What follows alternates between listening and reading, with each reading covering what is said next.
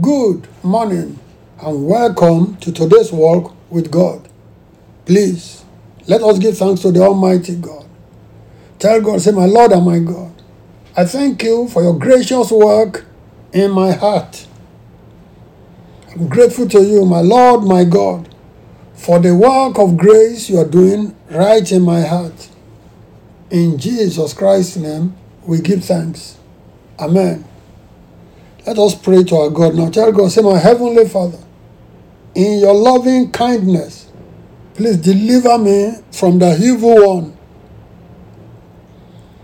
Please, my Lord and my God, my Heavenly Father, in your loving kindness, please deliver me, deliver my loved ones from the evil one. In Jesus Christ's name, we pray. Amen. Job chapter 2, verses 1 and 2. Job chapter 2, verses 1 and 2. I read from the New Living Translation, NLT. I read now. One day, the members of the heavenly court came again to present themselves before the Lord. And the accuser, Satan, came with them. Where have you come from? The Lord asked Satan. Satan answered the Lord, I have been patrolling the earth, watching everything that is going on. Full stop. Praise God. Please take careful note of this one thing. The heavenly court assembled in chapter 1 verse 6. Remember, that court met again in this one that we just read, chapter 2 verse 1.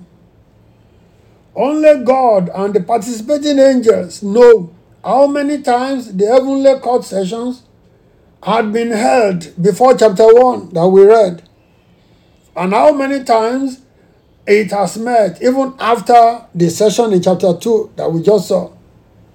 But you and I now know that there is such a court session, there is such an assembly in the heavenly realm. The heavenly parliament shows us that it is the heaven that rules the earth. Let us know also that our accuser, Satan, has access to the heavenly court. Don't ask why, how, what, when. Meanwhile, he patrols the whole earth, seeking what he can use against us in the court of heaven. The question is, how are you? How am I? Are we careless, casual, complacent? How should we be? How we should be is in 1 Peter chapter 5 verse 8. New Living Translation. 1 Peter chapter 5 verse 8. I read, stay alert. Watch out for your great enemy, the devil. He prowls around like a roaring lion looking for someone to devour. Full stop. I pray that none of us will be devoured in the name of Jesus Christ.